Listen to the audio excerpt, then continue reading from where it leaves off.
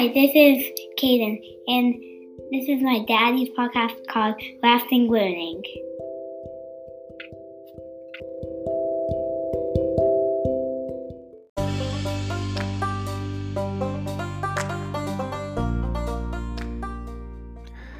Hi, this is Dave Schmittou, the host of the Lasting Learning Podcast.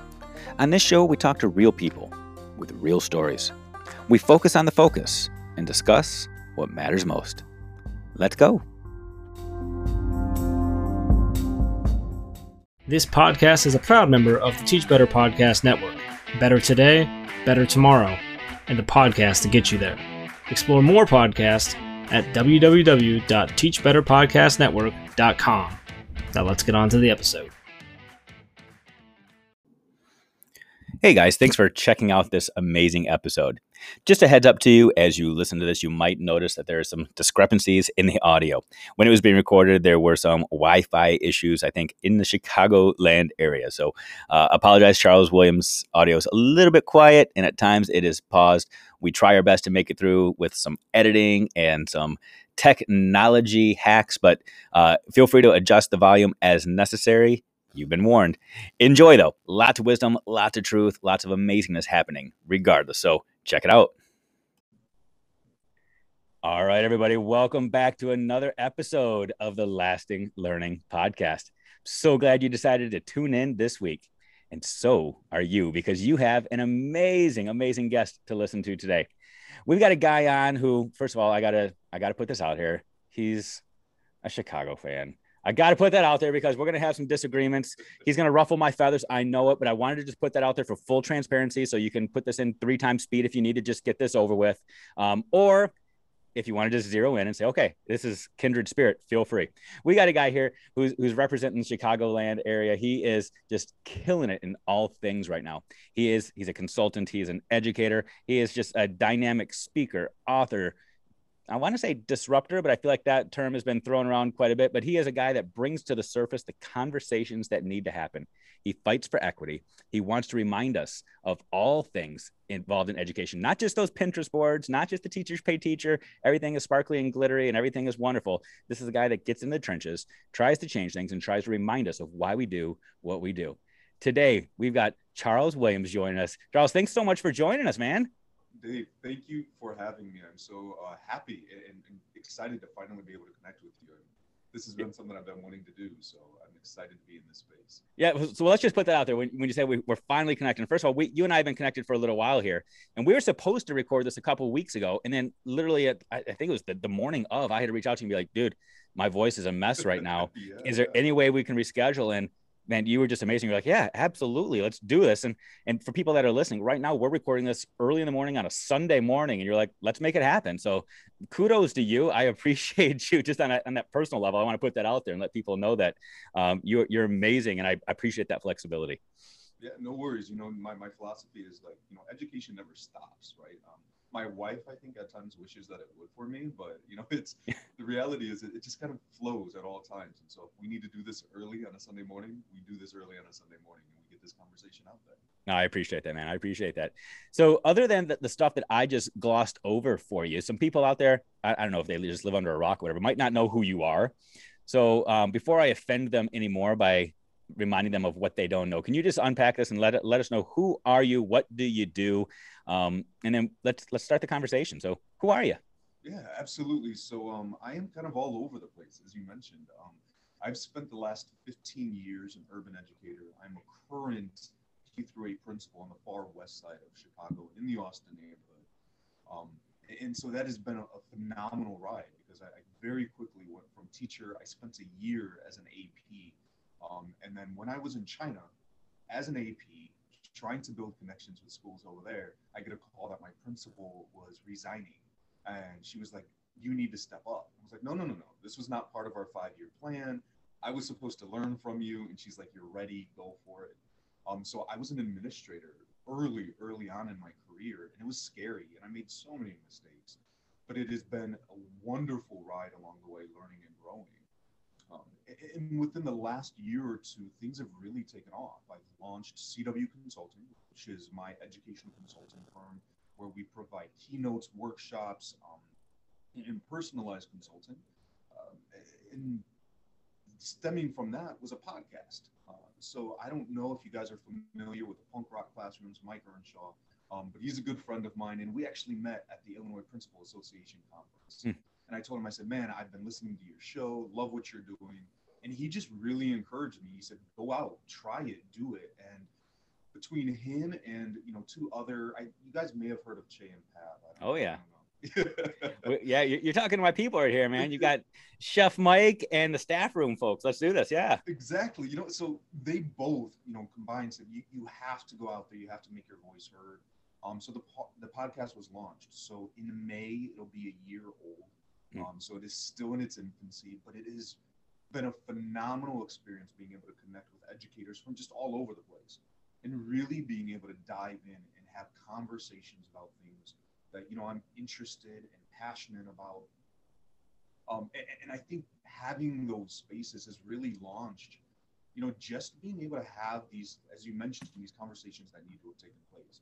My goal this year was to have 6 speaking engagements. I think I just did number 5 last week. Wow. And it's just been a wild ride. And I think the best part, like I'm saying, is I'm just really rooting into who I am and my beliefs as an educator and putting that out there. I like all the fluff and all the fanciness, but the reality is there's a lot of things in education that get glossed over, and we can't do that anymore. And I think the pandemic gave us a great opportunity. And if we're not careful, it's going to slip through our fingers. And so I'm fighting really, really hard to keep those conversations alive and well, so we could really address, the things that are there. Let's see. I'm writing a book for Codebreaker. So Brian and Daphne and I connected over winter break. They came to me and said, hey, we love the things you're doing. And I said, I'm glad we're talking because I've had this book kind of formulating in my mind for a while. And so I am in the process right now of writing Failed. It is designed to exactly do that, right? Look at the dirty, the nitty gritty aspects of education before it gets to Pinterest and Instagram, and where people are like, look at all the crazy things I'm doing. It's so great. And it's like, yeah, but look at the kid punching that other kid in the eye, right? That's not on camera. And it's okay. It is okay. And that's really what I want to talk about. For those educators who are struggling, it's okay because we've all gone through that.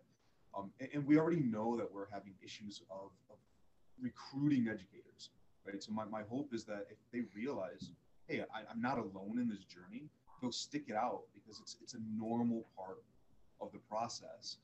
And most recently, and I know I said I'm all over, most recently I've started hosting or co-hosting an edu show through School Rubric. It's called Inside the Principal's Office. It's really designed for school leaders, hosted by school leaders, with my good friend Mike, another Mike, McWilliams out of Texas. And that's in its infancy. We've only had 2 shows, so very excited to see where this is going. And we really have plans to make this thing so much bigger than just the show. In fact, we are discussing, and I'm sure we could talk about this as we move forward, but an edu leader meetup this summer down in New Orleans, and just really giving spaces for edu leaders to get together. Because there's so many spaces for teachers, but not so many for us leaders. I mean, not that there isn't, the leadership lounge now on Fridays, but I'm just like all over. It is. Oh, you're good, man. It's so much fun. So I feel like your life is almost like the Olympic rings. You got all these circles, and everything is kind of intertwined and connected, but it all tells your story, which kind of fits with the book you're writing. How I think a lot of people that might see you on social media just see you as this guy that's kind of got it all. You're doing it all, and you're kind of just killing it right now. But they don't understand all of the story behind it and how all of these opportunities have emerged and the work that's gone into creating what you have right now. When you were first doing your intro, you kind of just glossed over this, but I'm sure other people picked up on it. You said, yeah, when I was hanging out in China, my principal called. Okay, so you got to fill us in on, you can't just gloss over, yeah, I'm a principal over in the west side of Chicago. When I was hanging out in China, because it's not like you're just cruising through the neighborhood and you ended up in China. So talk us through that real quick. Yeah. So when I was the assistant principal at a school in Gary, we were connected to the Confucius Institute, which allowed Chinese educators to come over from China and to teach our students Chinese, which was one of the craziest things I had ever seen. We went to Valparaiso University for the Lunar Festival, And the presenter was up there making jokes in Chinese, and I'm sitting there at the table with my students, and they're all chuckling and laughing. And I'm like, I have no clue what's happening right now. But it was great as we talk about opportunities to provide to students.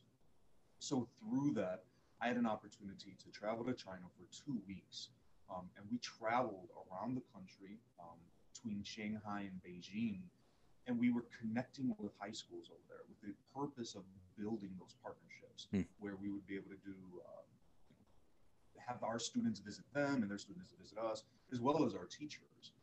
And it was really eye-opening just to kind of see their approaches. And one of the conversations, and I'll never forget this, is, we were talking about our days, and they mentioned how they teach a few periods a day. And I said, a few periods? Like, what do you do with the rest of your time? And they're like, well, we plan and we grade and we come together and we assess data. And he's like, when do you guys do that? I was like, at home. And, he just looked at me like, that is crazy. So it was just a really eye-opening opportunity to see how other places do education. All right. the time I think we sit around and we're trying to create new systems, when we can kind of look to our neighbors and say, what are you doing that's successful? So we're not spending so much time creating something that already exists elsewhere. Yeah, it's so good. I feel like I'm going to say something that's going to come across as an insult, but I want you to know I'm saying this with the best compliment ever. You and I are very much alike. So that's the statement right there. So hopefully you're not offended by that. Absolutely So not. I go back to 2003. Back in 2003, I got the exact same experience in Japan. I was invited to go to Japan in theory because Japanese educators wanted to learn how we do things here in America. But the entire time I was there, all I was doing was taking note after note after note of, oh my gosh, there's so much beauty in the way that they design school around their educators. And they truly do give their educators the time, the space to do the work. And I was just so impressed by that when I came back, that became my mission. It changed my focus of education. And I said, wow, and not saying we need to copy everything about their system, but at least the respect that they give to educators and how they give educators both the platform and the attention and the time to do the work. And I was just blown away by that. So it's interesting to say that you saw similar things in your time in China and that it kind of opened your eyes as well. But then you said you came back and you were kind of just thrown into the principalship, and that you had to kind of figure that out. You walked into administration fairly young. Same thing here. I've been a teacher for 7 years, then became an AP and then a principal, and spent about 14 years doing administration before I shifted and started doing full-time consulting work. I'm wondering, when you became a principal at such a young age, with not necessarily in the forefront of your mind of this is what I'm going to do next year, but this is what I have to do next year. What was the biggest struggle? What did you have to overcome? Speaking of failed, what did you have to overcome in those early days, early months, early years of leadership? So, I think one of the biggest obstacles was just the fact of my age. Whenever I was in spaces, I didn't automatically receive and I don't want to use the word respect here, but it was, you're a baby. What do you know? You don't belong in these spaces.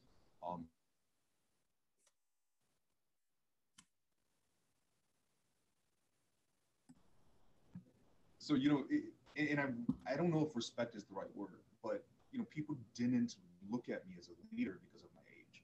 And I think a lot of what I was doing was trying to overcompensate for the fact that, for exactly that, for that gap. I mean, I was going to principal conferences and people were looking at me like, why are you here? What are you doing here?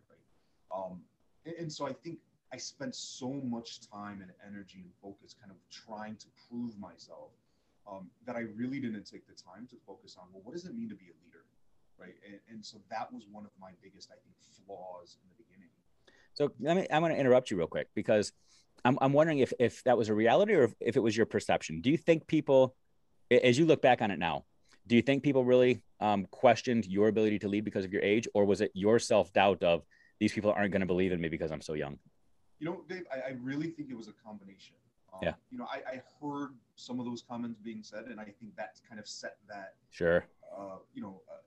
Idea that I had. So when I went into other spaces, I immediately carried it with me. And still in many cases, right, I have staff who are older than me, and it doesn't bother me anymore because now I know I carry with myself the experience. So I started focusing more on what do I need to do in order to be a successful leader, kind of learning through those lessons, which is one of the reasons why I was hoping to be in that AP seat a little bit longer so I could kind of figure out that role. One of the other obstacles that I had was that I quickly became teacher, AP, principal. So I was now leading people that I was in a classroom with 2 years ago. And so I struggled with the idea of we're no longer peers, right? We have a different relationship. And so that was a struggle as well. And it helped. I didn't enjoy it at first. When my management company, I'm part of a charter network, when I moved to a different school, I was able to kind of start fresh. Yeah. Right? I was able to build those relationships on that new level, and that really, really helped. And so I wish if I would have went back, I would have been able to do that work. But it is what it is, and I go forward with that lesson. It's fascinating to hear that and to hear that reflection, because what you just articulated is advice that I've given literally hundreds of people. I feel like oftentimes new administrators, new leaders find comfort, rightly so, find comfort in becoming a leader in the school that they were groomed in, that they understand the culture, they know all the teachers, they know the initiatives, they know where they're going. But what you just described is such a common phenomenon. Once they transition from teacher to leader by title. I mean, they were already some sort of leader as teacher because otherwise they wouldn't have gotten that position. But now they're leader by title. They've got the placard, they've got the mini fridge, they got the coffee bar, they got all the things, right? In their heads, they don't know how to make that transition. They don't know how to now create a little bit of space. They don't know how to become friend to feedback provider, to evaluator, to all of those things. And I've heard that from people that get their administrator opportunities when they're 50 years old. I've heard that from people that get their administrator experience when they're 25 years old. I feel like it's just such a difficult obstacle for people to manage. But yet I have also heard from people that are 25 to 50 that when they get that first opportunity in a new school, like you said, it's their opportunity to rebrand themselves. It's that opportunity to say, I'm new, this is who I am. And that's one less hurdle that they have to try to overcome. It's that perception, because what I struggled with was when I became an administrator, I felt like I needed to shift who I was, how I did things to try to earn respect, to try to generate some sort of, I don't know. I tried to put myself up on a pedestal so that people would see me on a pedestal or something. I don't know. And it all fell apart so quickly because I was trying to shift who I was and the way I did things based off of the perception I felt everybody else had of me. So I'm curious, what was different when you received the next opportunity? How did you do things differently? I think, I don't know if I so much changed as a person, but like I said, those relationships were different. Yeah. You were able to brand yourself differently, as you mentioned. And so I was able to go in there and just say, okay, here are my ideas, here are my philosophies, right? Because you don't know who I am. And so really being able to create that. And it was in a unique building. We had students from all over the world. It was actually a refugee school in Chicago. So as students fled their countries, this is where they came. And so again, it just continued to build me up as a leader to be able to say, okay, how do you operate in such a diverse school? I mean, we had 40-something languages within the same building, even different dialects. We had students who spoke Hmong, but you spoke one dialect, you spoke another, so I didn't even get assistance there. So really figuring out how to navigate this extremely diverse community and building. And so I just really started taking, I guess, lessons from those spaces and building it onto who I was. And then my management company, unfortunately, right, they said, hey, we need you to fix these things, get it together. And I did. And they're like, cool, now we need you over here. And I was like, for a while, I joked. I was like, I'm not the fixer, right? I hated that because I never really felt that I was able to gain traction. Yeah. But the building I'm in now, this is my 5th year there. And this is really where I felt like, yeah, I'm making a name for myself and getting really comfortable as an educator, as an educational leader, because the school was hurting. I mean, they threw me in, and my very first board meeting was like, all right, the school's about to close. I was like, what? Wait, what? Like, why am I? You're setting me up for failure. But I'm happy to announce, obviously, the school isn't closed. We've done remarkably well. But again, it showed me that it was in this space that I really learned the power of culture and relationships. I share the story that I went in for academics, right? We got to change the curriculum and make sure we get these teachers. And we did like textbook stuff. And then at the end of the year, our scores didn't move. And it was like, well, wait, what's going on? And then we have this thing called the 5 Essential Survey. And it really looks at the culture of the school. And what I quickly realized,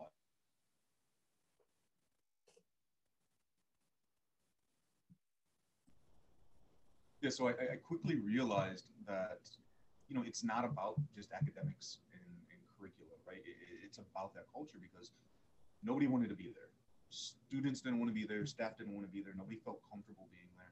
So we really poured in and we adopted, right, this SEL mindset. And suddenly everything changed. Right? In the first year, our attendance skyrocketed. We were at about 93. We went up to about 97. We were one of the highest rates in the entire city. And people were asking, well, what did you do? What's your trick? And I was like, it wasn't a trick. We just made school a place to be where people wanted to be, right? We loved on our staff. We loved on our students. And now because they're there and they feel comfortable there, we started seeing our scores take off. I mean, math went from like the 18th percentile to the 48th percentile. And it was like, it wasn't a magic, right? We didn't really focus on the curriculum. It was just, we made school a place. And so that has really helped me now, is where I am at, to really look at schools in a different way. Like, are we doing what's best for our students? Are we doing what's best for our staff? Because that's something I tell leaders all the time. You talk a lot about what your staff should do with your students, but are you doing those things for your staff? Yeah. And so really focusing in on that, and that has been really the basis of a lot of the work that I've been doing. I've been presenting this keynote about color blindness and equity in schools. We talk about, right now, I'm finalizing a presentation about using talking circles to cultivate community. And these are all different aspects and tools that we've been exploring and just trying to make our school a better place to be, like I said, for both students and staff. And I keep wanting to stress that. And staff, you cannot forget about your people. Yeah, there's so much of that I love. First of all, I'll start with that last statement. I think so often as administrators, as leaders, we make the statement that we're going to do whatever we can for our kids, and that every decision we make is student-centered. And that's spot on, and that's right, and exactly what we need to be saying. But I think oftentimes we use that as an excuse to then, I'll just be blunt, abuse our educators, to abuse our teachers. We say, I'm doing this for the kids, so teachers, you got to get on board. And our teachers are just left floundering. So I love the fact you say students and staff, that they're part and parcel. Second piece I want to address is what we do, they do, right? We can't keep saying educators, teachers, you have to do this, but then we don't do it. If we expect our teachers to greet every student at the door, we better be greeting every teacher at the door.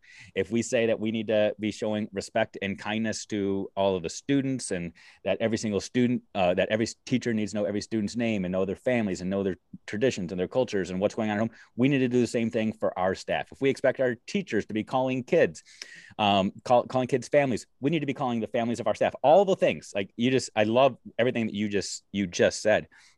But the part that really resonated with me the most is a place that I think so many people need to embrace and hear. Yeah, I know in education, we chase the mighty score. We chase the reading proficiencies and the math proficiencies and all that. I do a lot of work on standards-based grading. I get it. I understand the purpose behind all that. But I've seen too many schools set those up as the goals. They'll write in the school improvement plans, we're going to increase student proficiency by 5 percentage points this year in reading, or 5 percentage points in math, as though that's something that a teacher can go in and say, today, kids, we're going to be working on increasing our proficiency by 5 points. That's the most ludicrous thing ever. Yeah. It's like in my own life, if I say I want to get healthy, and this year I want to drop some weight, and I want to lower my cholesterol. And if I just wake up every day and say, today's the day I'm going to lower my cholesterol, that doesn't do me any good, right?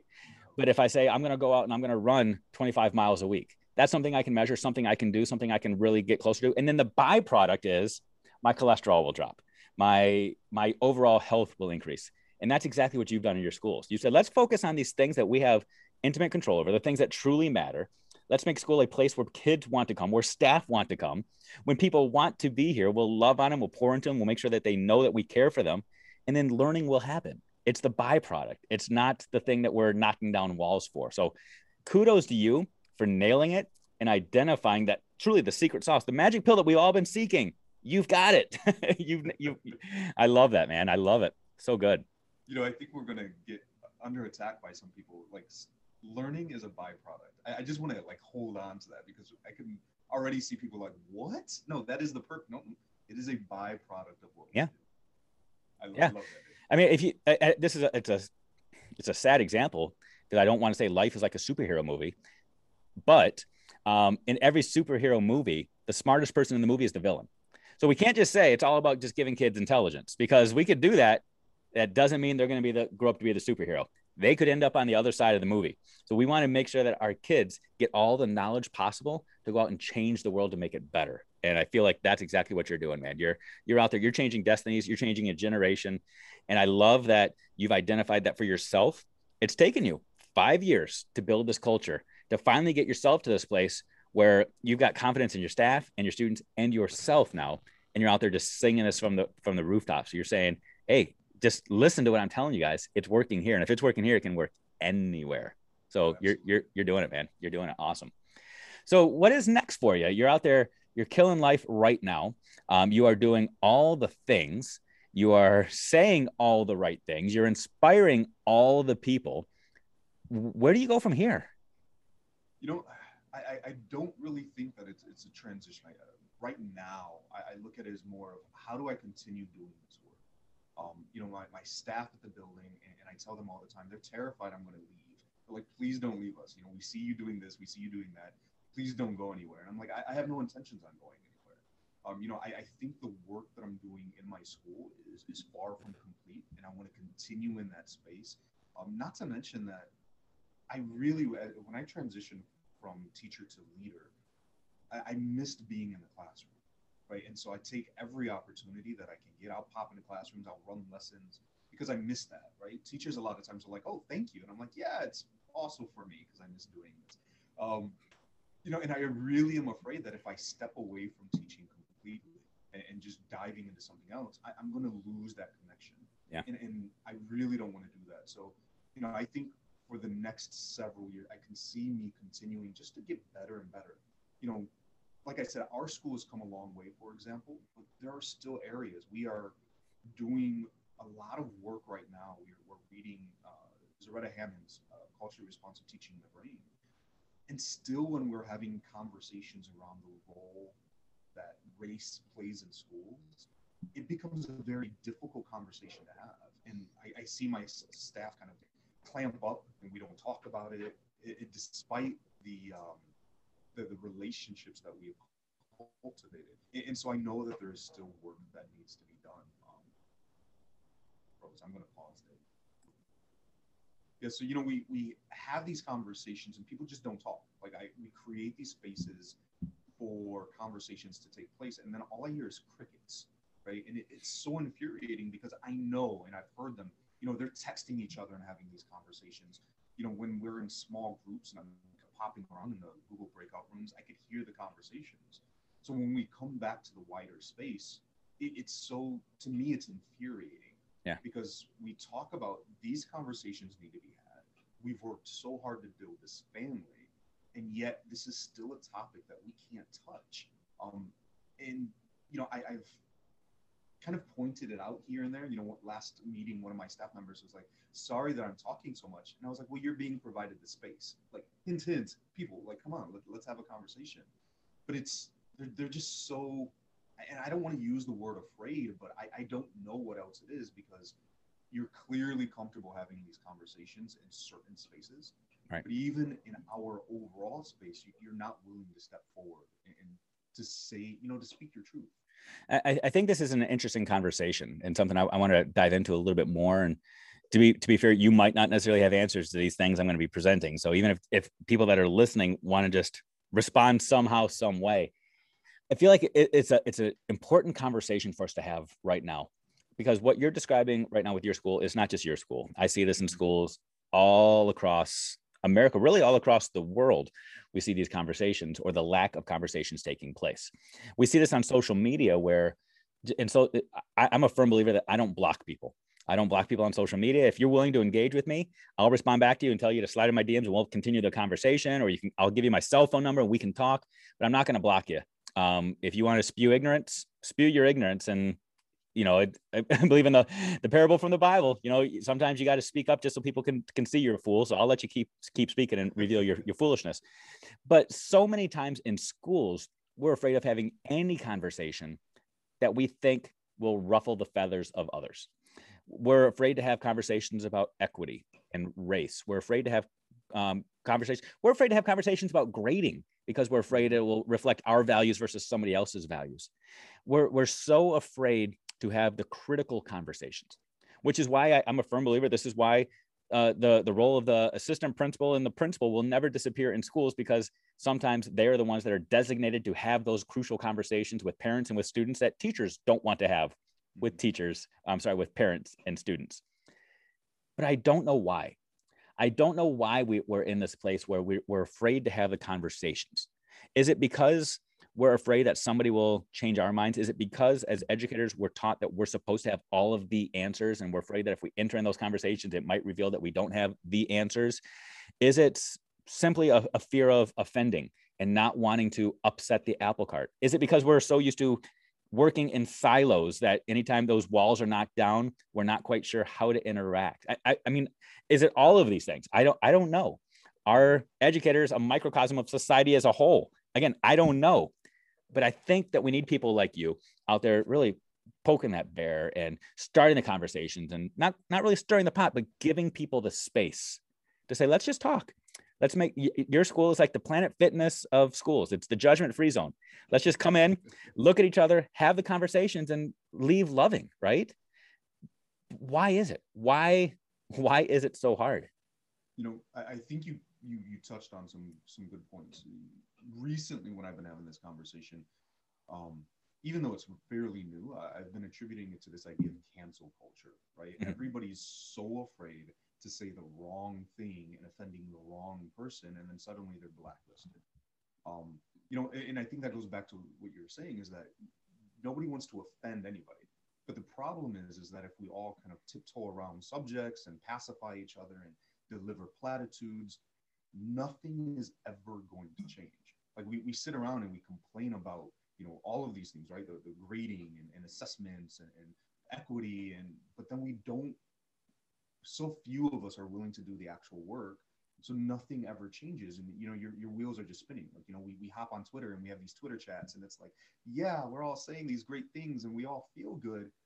But what do you do with that? Like, it cannot stop there.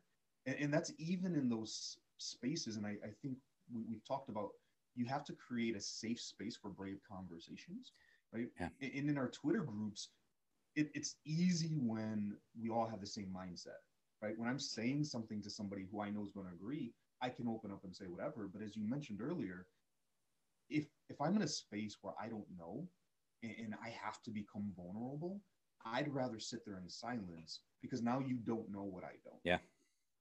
And so I think it's just all of those things coming together, and we're really trying to slowly break that down. In fact, one of the conversations that has been happening, and I take them to Twitter Space, and I tell my people, like, where this is going. It was the idea of, is it okay to teach kids to fail? Right. And so I think in edu spaces a lot, it's like, no, we always say it's okay to fail. It's okay to fail. And so now there's this conversation, at least in my school, of, well, are we saying that it's okay to fail? What does failure mean? Is that the end zone? How do we teach through failure? And it's like, I'm sitting there like, yes, finally we're having these conversations, because it's not just about a feel-good motto. It's about, what does this look like in our building? Yeah. And so I think one of the things for anybody listening to this is that it's going to be frustrating, but you got to keep pushing. Yeah. You got to keep giving that space and pushing. And eventually, I think those conversations are going to take place. I've recognized they're taking place in pockets.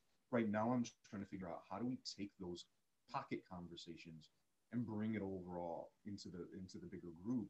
But I still have to appreciate we're finally having those tough conversations.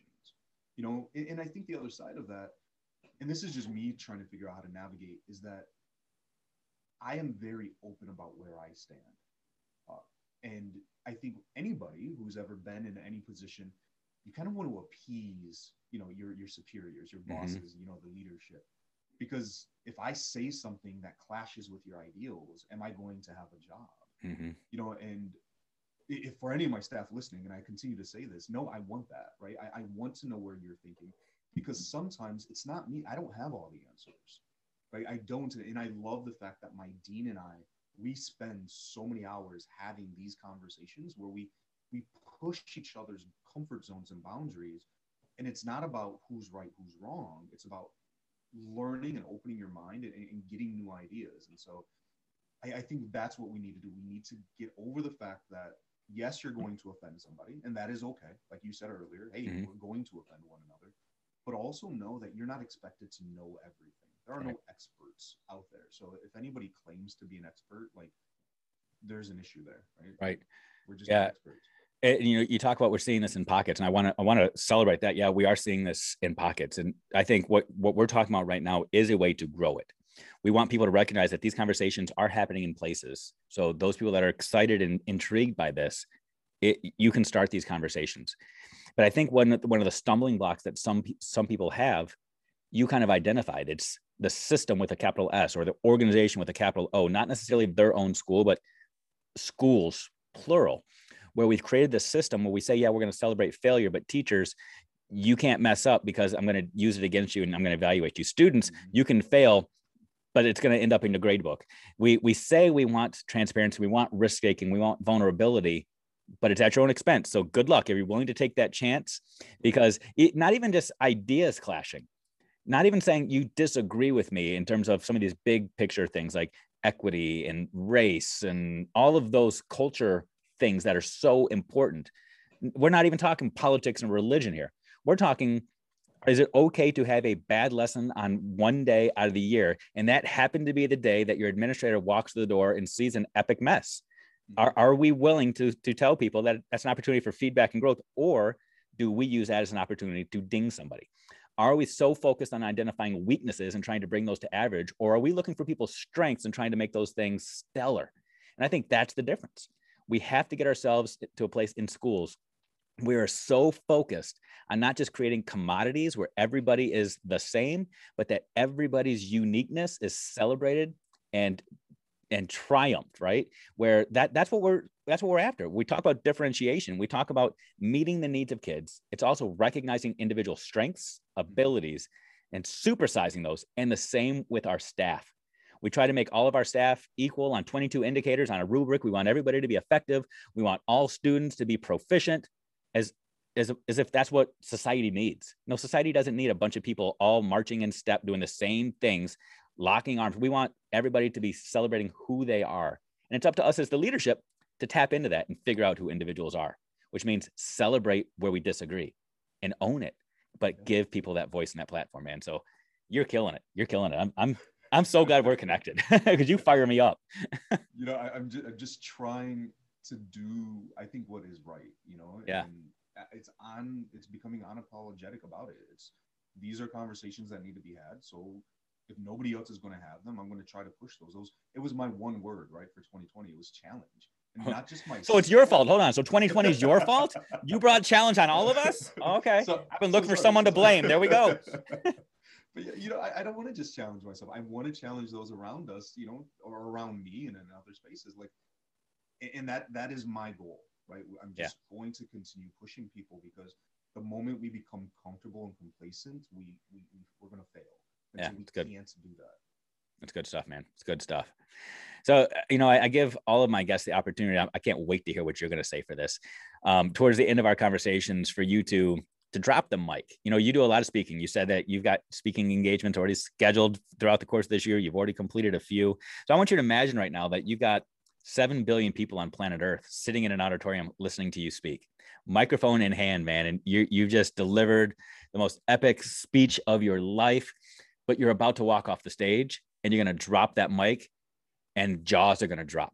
No pressure here whatsoever. No, but what is it that you want people to remember about you, this conversation, where to go next? what is your mic drop moment? How does all of this get wrapped up for you? You know, I think the biggest thing that I tell people all the time is you have to be, again, unapologetically you.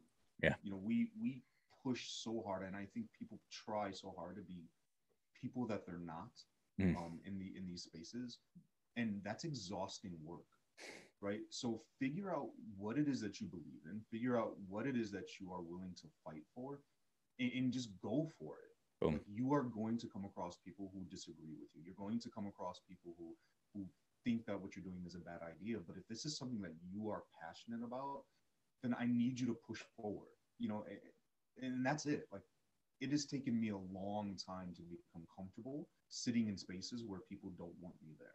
It's taken me a long time to become comfortable saying the things that I know people don't want me to say. But once I became comfortable in those spaces, once I became comfortable saying those things, it has changed the world for me, because I can be who I am and not worry about, is my message being consistent, right? Because, I was trying to appease you this day and try to appease this group that day. No, my message is going to be the same regardless of where I'm at. And yeah, I'm going to upset people. I'm going to offend people. And I mean, it's going to happen. So I think people just need to do that. Become comfortable with who you are and do the work that needs to be done. Good stuff. I'm going to put that on repeat. I'm just going to listen to that. The next time I go for a run, I'm going to listen to that 1 minute on loop, man, and just keep on playing that and hearing that and be comfortable who you are. I love that. Sit in a space. You've got yourself to the place where you're comfortable sitting in spaces where nobody wants you there, but you're going to stay authentically you. Man, that's good stuff. That's powerful. Love it, love it, love it. And I'm sure there's other people that heard that and like, oh my gosh, I need to hear that again. I need to connect with this guy. How can people connect with you? How can they get in touch with you? How could they hear that in person or through a computer screen or whatever that might look like? How do people connect with you? Yeah, absolutely. So, I'm all over on Twitter. I know I've mentioned Twitter a few times. So you can find me there at _CW Consulting. And I failed to mention, or really, really talk about, is the podcast. But the podcast is a huge space. Like, if you just want to hear, not just mine, because it bounces. I do pause to ponder moments where it's just my reflections, but I bring on change agents, people who are doing this hard work. Yeah. And so you could be able to connect with other educators. So you can find the Counter Narrative podcast across all different platforms: Spotify, Anchor, Google, Apple. But I would recommend that. And then, of course, the new space, especially for edu leaders out there, please join Inside the Principal's Office. You could join. We have a Facebook group created. Find us there and join that space to have conversations, or join us every other Saturday. The next one is on the 20th of March. And then it's every other Saturday from there. But join us on Saturday mornings as we have these conversations that I think edu leaders need to have. Sweet. Awesome. People, I'm going to encourage you, connect with this man. Connect with him. Even if you just want to be that passive observer on the sidelines, just listening, observing, getting built up, getting affirmed, getting validated, or getting your buttons pushed, man. This is the man to connect with, because he will fire you up. He will empower you to go out and change your world so that you can change the world. Charles, I appreciate you, man. I appreciate you getting up so bright and early to have this conversation. I appreciate you just sitting in this space and being connected with me. And I appreciate your willingness to share your story from China to Chicago and all points in between, man. You're killing it. And I appreciate you. I appreciate you, Dave. Thanks for giving me the space. Thank you for checking out this episode of the Lasting Learning Podcast. Your support means the world to me. I would love to continue to connect with you. Feel free to reach out to me at Dave Schmittou on all the things. Connect with me online at schmittou.net or shoot me an email, david.schmittou@gmail.com.